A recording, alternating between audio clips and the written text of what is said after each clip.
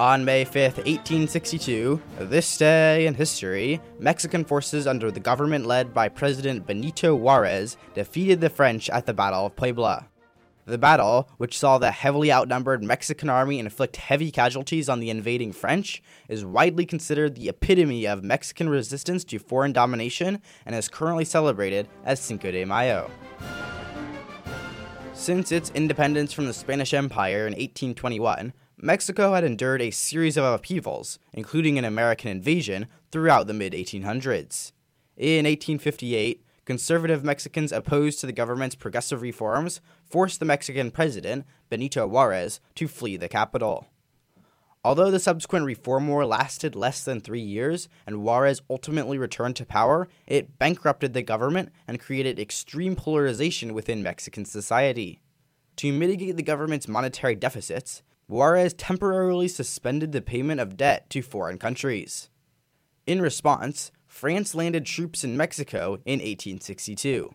In addition to debt collection, France's leader, Napoleon III, intended to further France's colonial interests by invading and installing a pro-French European leader. Napoleon hoped that the U.S. would be too distracted by its own civil war to forcefully intervene. On May 5th, 1862, this day in history, France was defeated by the Mexican forces of Benito Juarez in the Battle of Puebla. Although it later won a series of key battles, France was forced to withdraw all troops by 1867 due to continuing Mexican resistance, American pressure, and the onset of war in Europe. The Battle of Puebla remains a defining symbol of Mexican determination and resistance and is currently celebrated as Cinco de Mayo. I'm Max Colfax, and you just listened to This Day in History.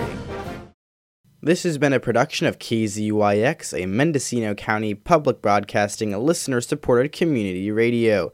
KZYX, Philo 90.7 FM, KZYZ, Willits, New Kaya 91.5 FM, and Fort Bragg at 88.1 FM. You can find more content like this at our website at kzyx.org, and consider donating by hitting the red donate button in the upper right-hand corner. Thanks for listening.